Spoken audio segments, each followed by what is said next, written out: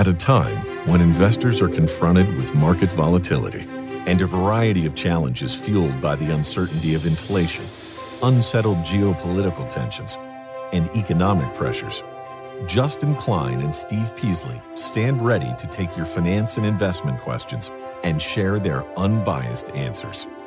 This is InvestTalk, independent thinking, shared success. InvestTalk is made possible by KPP Financial, a registered investment advisor firm serving clients throughout the United States. The clarity for your path forward starts now. Here is KPP Chief Executive Officer, Financial Advisor, Justin Klein.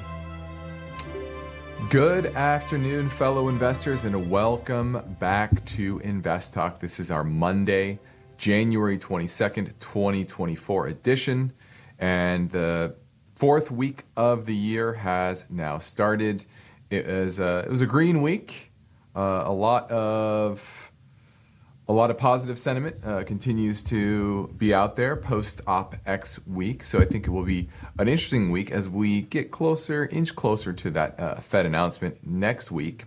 And that's going to be exciting. But what's even more exciting is we have Luke Guerrero back with us. Luke, how was the snow? It was a lot heavier than I thought it would be, but I think anytime I leave a ski trip uninjured, it's a positive. That is a positive. I've seen some videos of you, and let's just say you're a daredevil. I tend to be. Some would say I am not risk averse. Not risk averse on the mountain. Maybe in your investment world, but not on the mountain. That's for sure. Well, I'm Justin Klein with Luke Guerrero, and our goal here is to help you navigate the investment world. Luke successfully navigated the, was it Mammoth Mountain? You're in Mammoth, right? Mammoth Mountain, that's correct. There you go.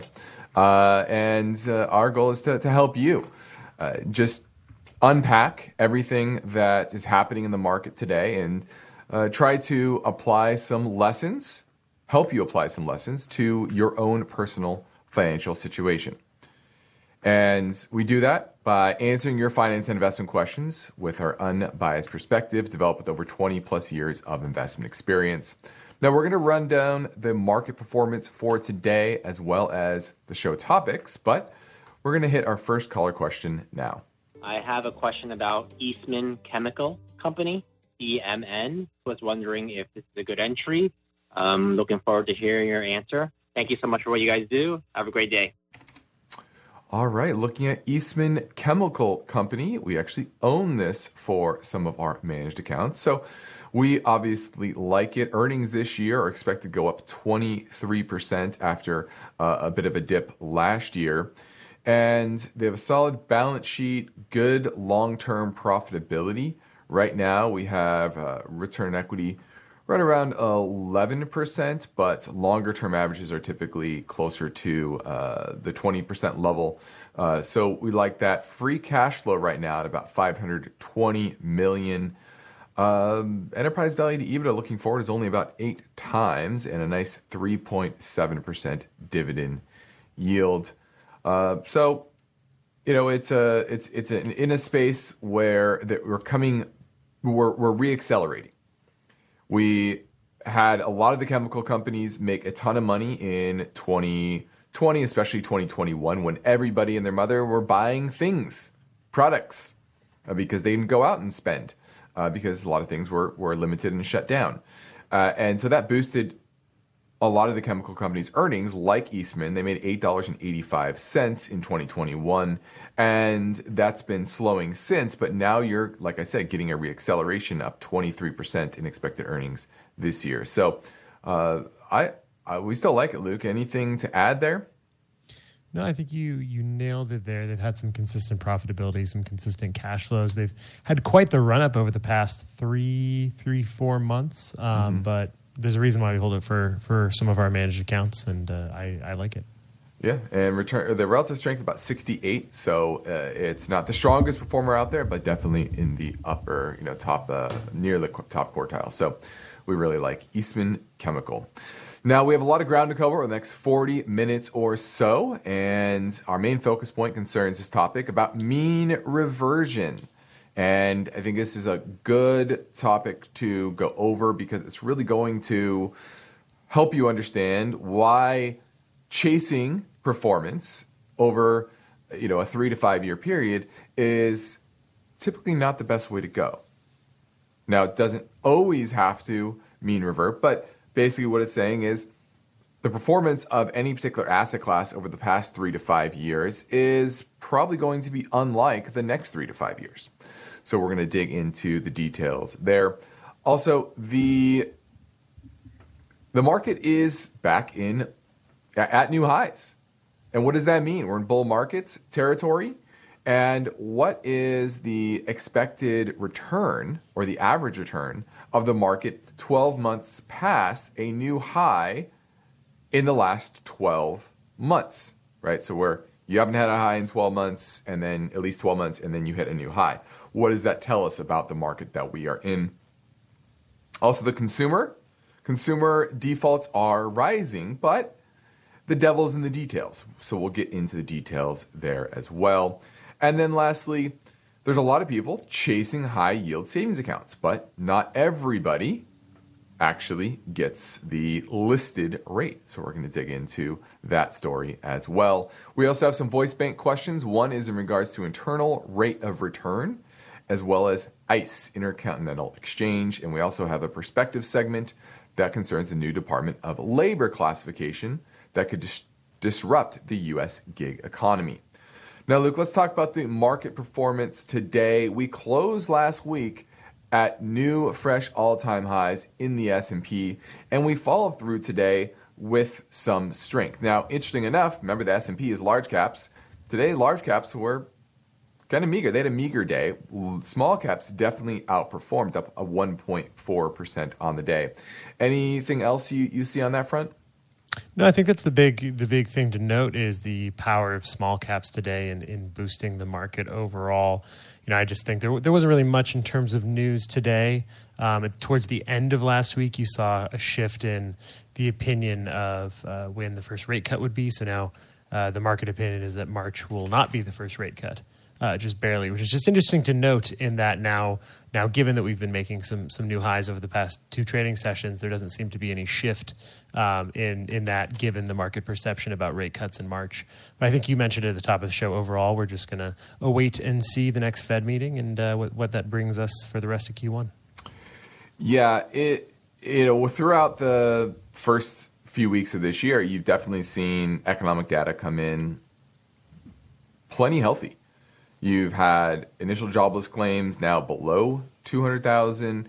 And it's not my favorite number to look at. I like to look at continuous claims. And that's been improving as well. It was approaching 2 million, and now it's in a downtrend. So pretty interesting to see that those that are unemployed are getting jobs, getting hired. And so I think those are better numbers to look at. And so the fact that the consumer remains relatively healthy. The job market remains relatively healthy. Yes, inflation's coming down, but until you see even a little bit of crack in the labor market, I don't think the Fed has much impetus to cut. And so I think that as we said going into this year, the market kind of got ahead of itself in pricing in those rate cuts, and now that's starting to price out those rate cuts a little bit, and the higher equity markets certainly play into that as well. Now, I do think now that we're past OPEX and Q1 OPEX, there certainly could be a shift in that trend between growth and value, large cap and small cap. And today, I think you saw the beginnings of that. Now we're heading into a break. I'm ready to take your calls now at 888-99-CHART. Every investor is working to build a secure financial future. Would this be an opportune time to get into annuities? Everyone's situation is different. Get your thoughts on CRM, Salesforce. And so are their questions. And I was just calling for your assessment of Blackstone Incorporated. To get your take on QE. Ticker symbol LECO. Just wanted to get your opinion on JP Morgan. InvestTalk hosts Justin Klein. I'm okay paying a fair price for a very good business. Steve Peasley. It's a very well-run company. And now Luke Guerrero. EBITDA growth is significantly higher than its competitors. Are ready to provide their unbiased answers. Each podcast is unique, and you set the agenda. I will. Hey, hi, Steve. 24/7, rain or shine, InvestTalk is made better by the power of you. Call 888-99-CHART.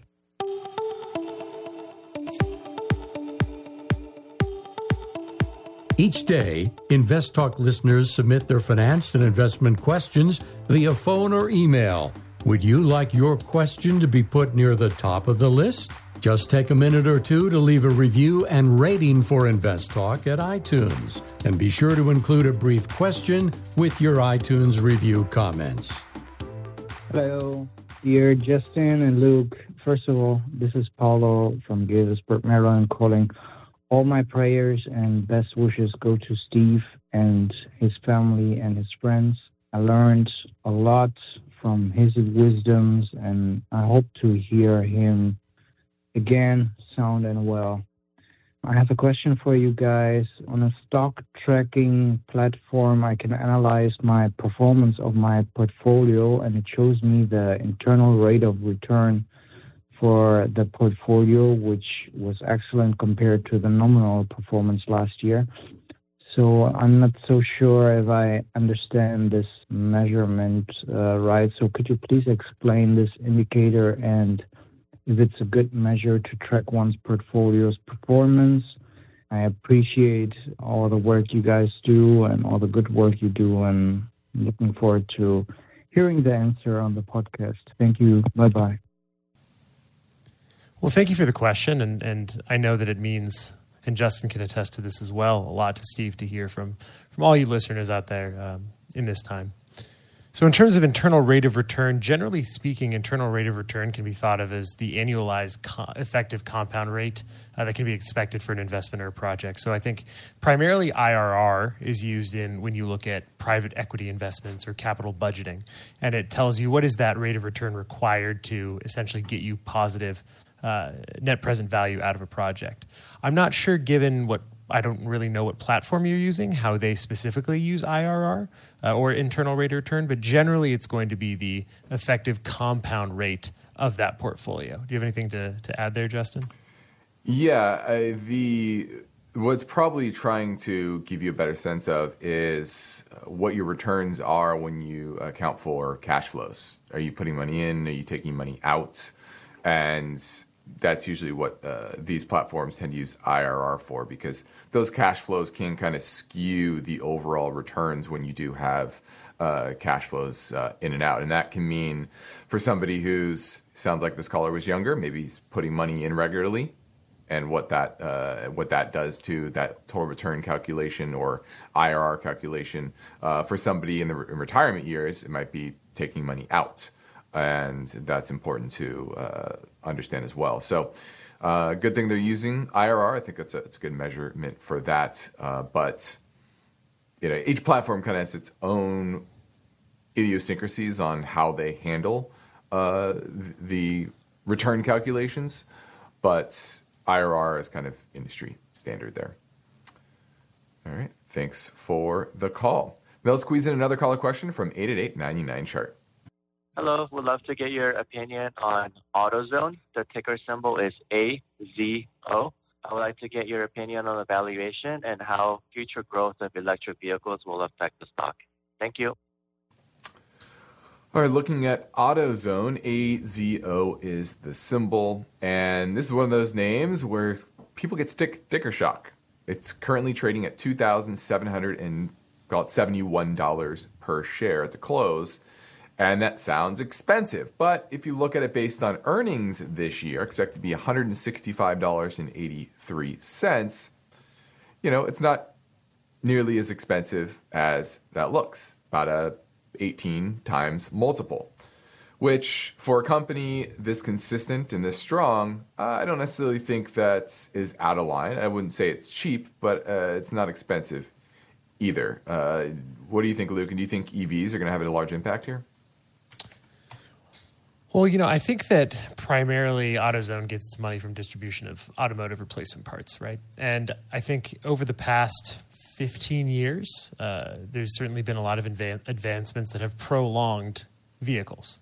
And certainly for the inconvenience factor, if you will, in terms of driving an electric vehicle, which may force consumers to not want to purchase a new car 10 years from now, for example, when there may be some mandates in your state that a new car has to be an EV.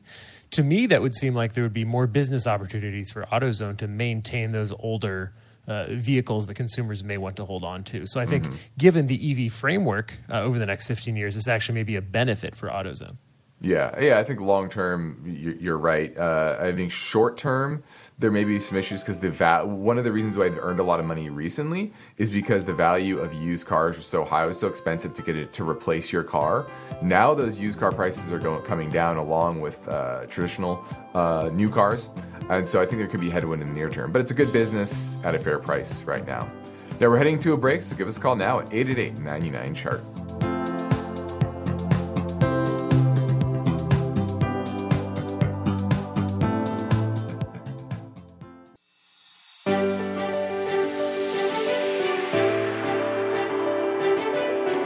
Every investor is working to build a secure financial future. How they get there and when they get there, that depends on many variables.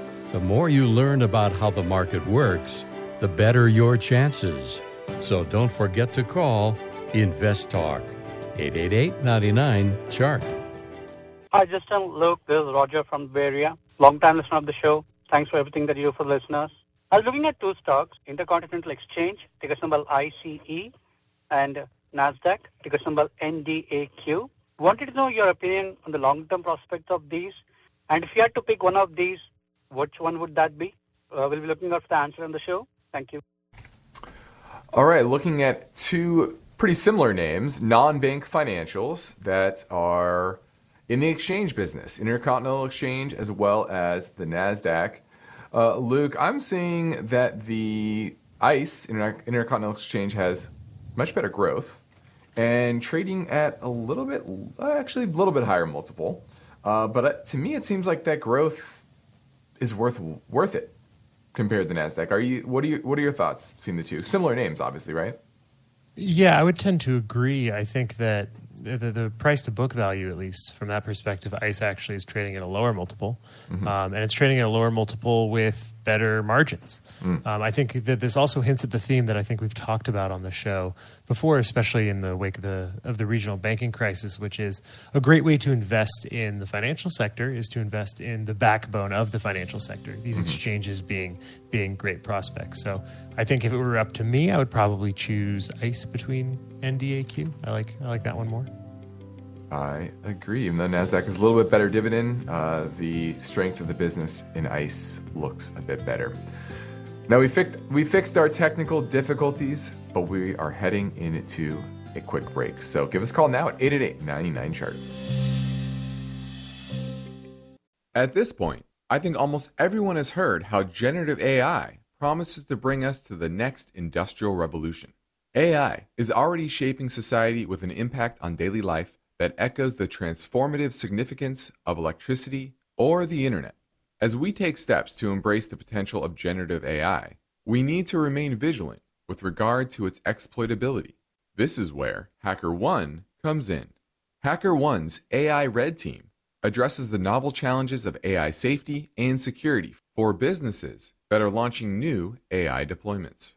The HackerOne approach involves targeted offensive testing by harnessing the collective skills of ethical hackers who are proficient in AI and prompt hacking. In short, AI red teaming is the practice of stress testing AI models and deployments to make sure they can't be tricked into providing information beyond their intended use, and that security flaws can't be exploited to access confidential data or systems. HackerOne seamlessly integrates with your existing tools to enhance communication and collaboration across development, security, and IT teams. So, stay ahead of the game in the battle against cyber threats with HackerOne's attack resistance platform. Learn more at hackerone.com. That's HackerOne.com. one.com, HackerOne.com.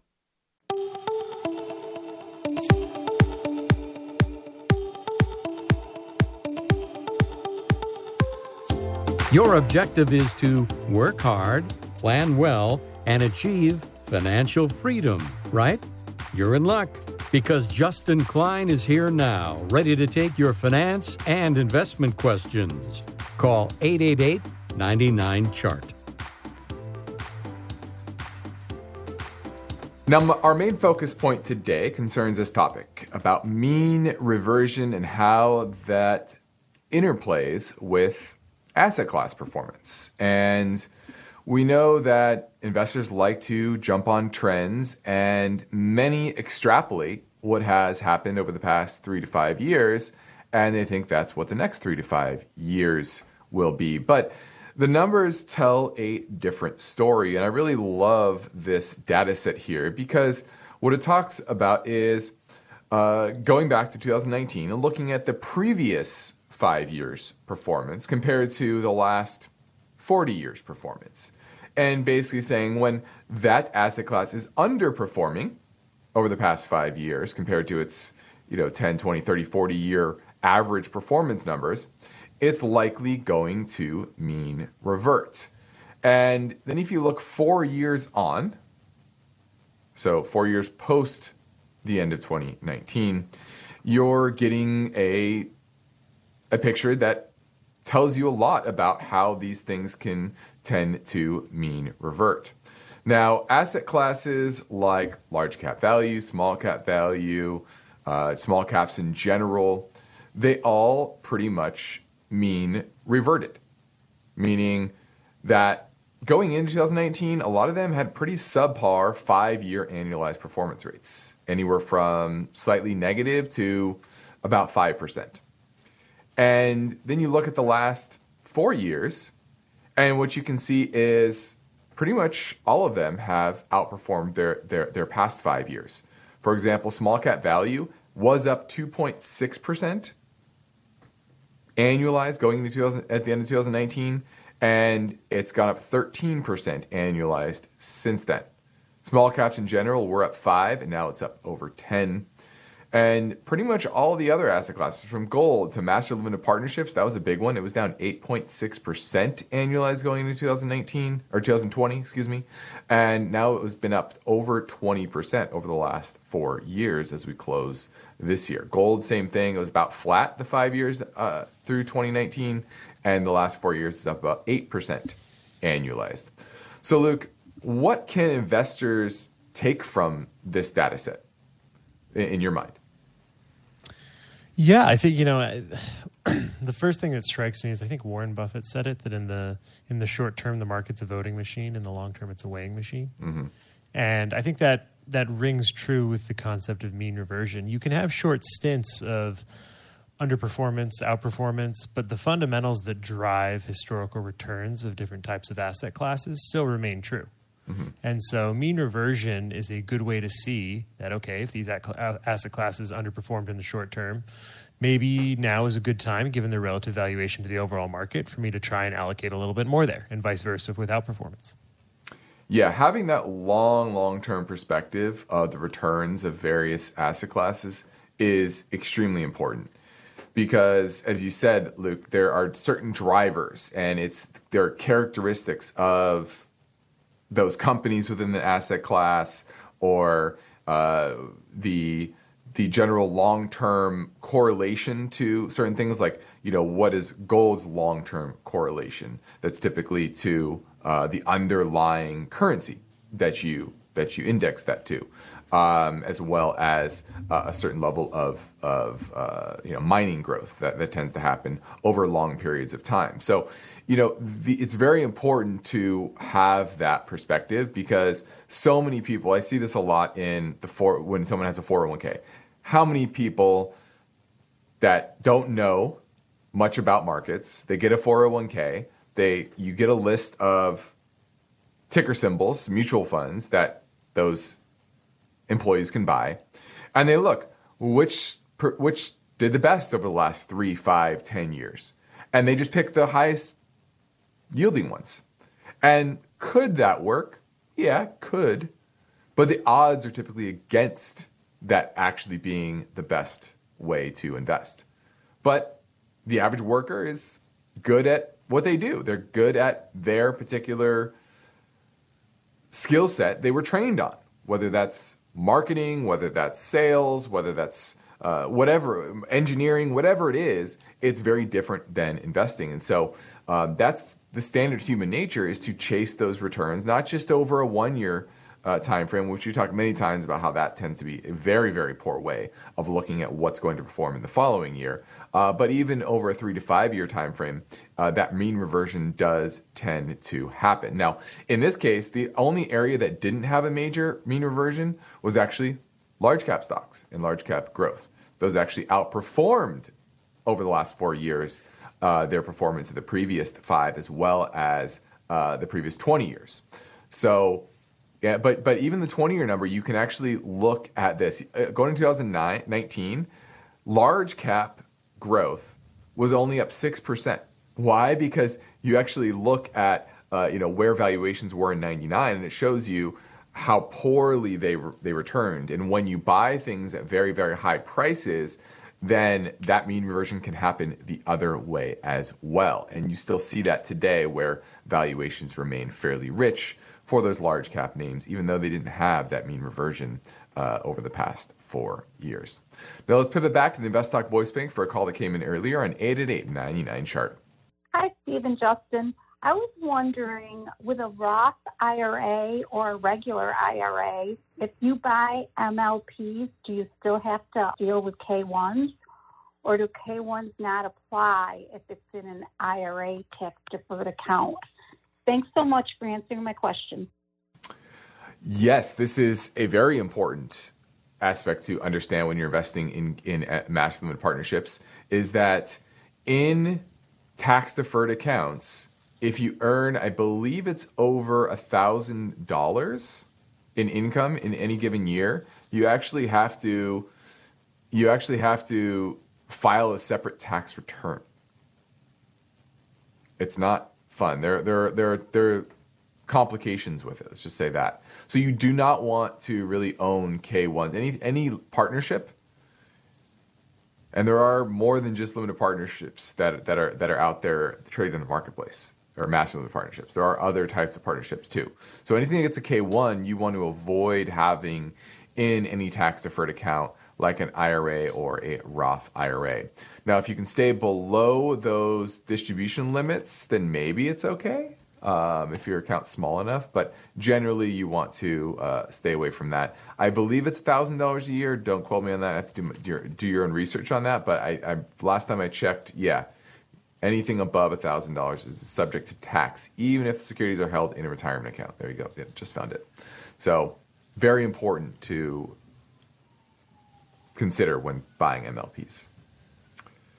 Now, Luke, let's talk a bit about the fact that the market hit an all-time high. The S&P did on Friday, up about 35% since the bottom in October of 2022. Sentiment was really, really bad back then. I remember that, talking to listeners, and nobody wanted to get exposure to equities. And that was obviously a bad move, because since then, inflation has continued to ebb, and the Fed has since pivoted dovishly. And if you go back in history, this is not unusual. Bull markets are 85% of market history over the last 73 years, since 1950.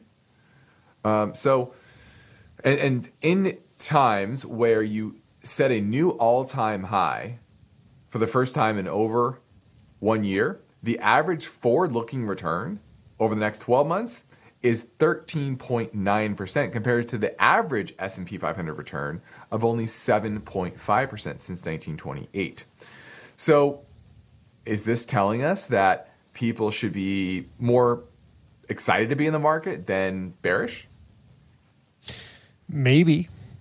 In short, if you look at as you know, have a problem with looking at market performance as the performance of the S&P 500, and here's why. The index that generally will tell you about the health of an economy, health of the U.S. economy, is really how well small caps are doing. And small caps, the Russell 2000 is not anywhere near an all-time high. The S&P 500 equal weight index is slightly below its all-time high, about 10 points below its all-time high. So not to diminish the rally that we've had over the past several months, a couple quarters, but I think that we can't get ahead of ourselves, and that this rally, until it widens out, which I do expect it to do this year, until it widens out, there are some idiosyncratic risks within the market because it's being floated by one theme amongst so few companies. Yeah, you're talking about the Mag 7, and that's certainly been driving most of the returns. Now, the positive when it comes to your discussion about the market widening out, that has widened out since the recent bottom in the fall, this last fall, and small caps have been outperforming. But this year, they're underperforming a little bit. But this trend is still higher in small caps compared to large caps. So small caps are continuing to outperform since that recent market bottom. So I think that's something of note. And today, small caps, as we discussed, did outperform. But if you do go look at, say, the Russell 3000, that has not made new highs, as well as the NYSE, which is a widely followed index, about 2,500 names. That also has not hit new highs. Those highs were back in the beginning of 2022. So both of those indices, I think, would need some confirmation of the S&P making new highs. And I think I do think you still have to be generally bullish. Doesn't mean you have to be bullish on the same names that drove us here. And it could be just widening out of those names that are starting to outperform. Small caps, industrial starting to outperform, financial starting to outperform. So that'll be interesting to watch as we go through this earnings season. We still have a lot of those I think every one of those Mag 7 names still having to report earnings, and that will have a large impact on not just what the market sees for those total earnings for 2023, but also their projections for earnings in 2024. Now let's play another question from the InvestTalk listener line, and this one coming from Nebraska, and he wants to talk about home builders. Hi, Justin. This is Nick out in Nebraska. I was looking at some home builder companies, and it seems to me that, even though they've run up quite a bit lately, they seem really cheap as far as the PE and the forward PE. And I was wondering if you could explain that. They seem to be anywhere from about 8 to 10 forward PE. To me, that just seems so cheap. Any thoughts you can give are much appreciated. Thank you. Bye-bye. Well, their earnings have moved up pretty dramatically. I'll just use Pulte. It's one of the largest home builders out there, 42 markets in 24 different states, about a $24 billion market cap. And earnings pre-pandemic were at $3.63. And this year, they're supposed to make $11.44. That's down 1% from expected earnings for last year. And revenue growth has slowed from the mid-teens to about 3%. So I think what you're seeing here is a slowing of earnings. The housing market affordability continues to be stretched in many areas, but people still have jobs, and supply of homes generally are relatively low, and they tend to be the marginal supplier of new homes, and they're still able to charge fairly high prices because there aren't a lot of options for those that still do want to buy, that have jobs, that have a down payment. They haven't gone away completely. They're just a lot less than they were a couple of years ago. And so with the mortgage lockdown situation, people handcuffed to their 3% mortgage rates, there just isn't a lot of existing supply out there. So the technicals look fine. I look at like the ITB, which is the iShares U.S. Home Construction ETF. That's the best kind of general proxy for the home builders. And that's been consolidating and actually hit new highs today. So I don't know, Luke, do you think that despite the run that it's worth picking them up at these relatively cheap prices based on today's earnings? Yeah, I mean, it is relatively cheap. I will point out, though, that Pulte Group is trading at a 9.2 price to earnings on a next 12 months basis. Its 5-year average is 7.4. It's not too overly valued, but like many things, I think that this sector specifically is very tied to the health of the economy. And so long as the overall economy and the labor market stays tight enough that people have disposable incomes and people are looking to buy homes, especially coming into a rate cutting cycle, this could be a good opportunity to pick up some of these home builders who could have some room to run. Yeah, I don't see them reversing anytime soon. As you said, they're going to be tied to the overall economy. If the jobs market does weaken, that could start to break some of these names, because if people have more fear of them losing jobs, they're not going to go out there and buy a home. And so you might have that next stair step down in home demand with high prices, with high mortgage rates. And then the third pillar is that jobs market. And if that falls as well, that could really hurt these names. So they're just very cyclical. So they do tend to trade at low P ratio. So don't expect them to trade at a 20 times multiple. That's just not the way these things trade. Now, in the next InvestTalk, we'll discuss this topic. With a 529 plan, you have investment options, and we'll discuss how to take advantage of them for higher education costs. That story tomorrow, but for now, I'm Justin Klein with Luke Guerrero, and we're ready to take your calls at 888-99-CHART.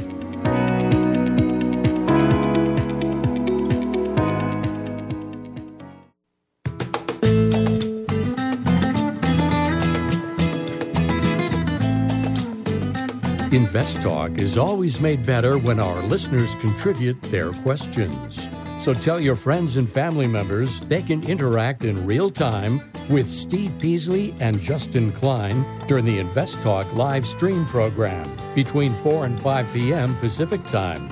Or they can leave their questions anytime, 24/7 in the InvestTalk voice bank. 888-99-CHART. Let's go talk to Bill in Northern California, looking at Equinix. How you doing, Bill? Yeah, not too bad, thank you. Good to hear you guys again. And, appreciate it. Yeah, I held this company. I had a couple during the 2022 when it was low 600s, and I just sold it recently at like 812. I kind of like the company. I wanted to take some little gains. And I thought maybe, we'll get a break in the pullback. This doesn't seem like a super hot stock, but I like it in general. I like the category it's in, and they do pay a fairly decent dividend. But I wonder, can you analyze their financials, give me a little perspective on that and what you think of it overall? Well, for everyone else out there, Equinix is a REIT, a data center REIT, and they operate 248 data centers in 71 markets. About 46% of revenue comes from the Americas, 32% in Europe, the Middle East and Africa, and 22% in the Asian region. And they're one of the largest out there, $75 billion market cap, 2.1% dividend yield. But remember, this is a REIT, so that's taxable at your ordinary income tax rate if it's in a taxable account. So, not an amazing yield there, but it's a good performer. Funds from operation back in 2016 was $15.15. This year expected to be $34.45, and it's pretty much increased it every single year. So I like that consistent performance, Luke. What are you seeing on the valuation side? Yeah, well, I'm seeing, certainly going back to the balance sheet, they have a good amount of cash on hand, about $2 billion at the end of 2022. I'm not sure what they have at the end of the last year, but given their debt load, I mean, their cash flow can handle that pretty well as well. And, their properties are pretty well diversified. I'm seeing them in a lot of major cities within the U.S. and around the world as well. I think overall, it's, like you said, a very well-run company, a good performer, and I like the segment that it's in within the REIT space. Yeah, I wouldn't say it's cheap. That's for sure. You're talking about 25 times, roughly, forward-looking earnings or funds from operation. That's a bit rich for my blood. If you look at its history, price-sales ratio right now is about 9.4. That's pretty high. Over the last decade or so, that tends to be closer to 7. So I think that's a bit expensive on that front. So it's one of those names that you want to have on your watch list to buy. But after this recent run up from a low in the fall of around $680, now it's at around $802. I think it's a bit rich, to be honest with you. So I wouldn't be in a big hurry to pick it up at these prices. But I like that it's on your watch list. Thanks for the call. Now, lastly, let's talk about the consumer, Luke. And by a lot of different measures, the default rates from consumers are rising. But what's interesting here, if you dig into the details of companies like Ally Financial and their earnings report, they talk a lot about how a lot of the defaults are coming from those consumers that didn't have access to credit before. And then once there was so much government stimulus and there was a lot of forbearance on loans, and it allowed the measures of credit worthiness for a lot of people improve. And what that did was it allowed them to access more credit, and now they're defaulting on it. Was this just bad lending practices that were overlooking kind of one-time idiosyncrasies of stimuli as well as forbearance on other types of loans? Or is this the start of a broader credit crisis among consumers?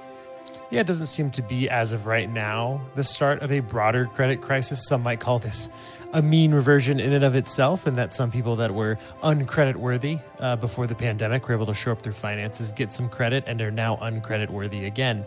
But I don't think at this point, it certainly may say things about the earnings potential of the company, of specific companies, but the broader consumer doesn't seem to be in much of a worse spot than it was before the pandemic.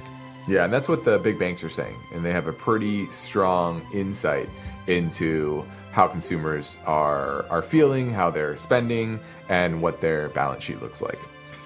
Now, I'm Justin Klein with Luke Carrero, and this completes another InvestTalk program. We thank you for listening. We encourage you to tell your friends and family about our free podcast downloads, which you can find anytime at iTunes, Spotify, or Google Play.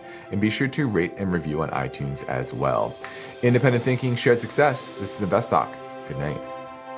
InvestTalk is a trademark of KPP Financial. Because of the nature of the interactive dialogue inherent in the format of this program, it's important for the listener to understand that not all comments made will apply to them. Specifically, nothing said shall be taken to be investment advice, or shall statements on this program be considered an offer to buy or sell security. Because such advice is rendered solely on an individual basis and at times will require that the investor review a prospectus before investing. InvestTalk is a copyrighted program of Klein, Pavlis, and Peasley Financial, a registered investment advisor firm which retains all rights. For more information regarding KPP's investment advisors, call 1-800-557-5461. Steve Peasley is president, and Justin Klein is chief executive officer of Klein, Pavlis, and Peasley Financial. Thank you for listening, and your comments and questions are welcome on our 24-hour listener line at 888-99-CHART.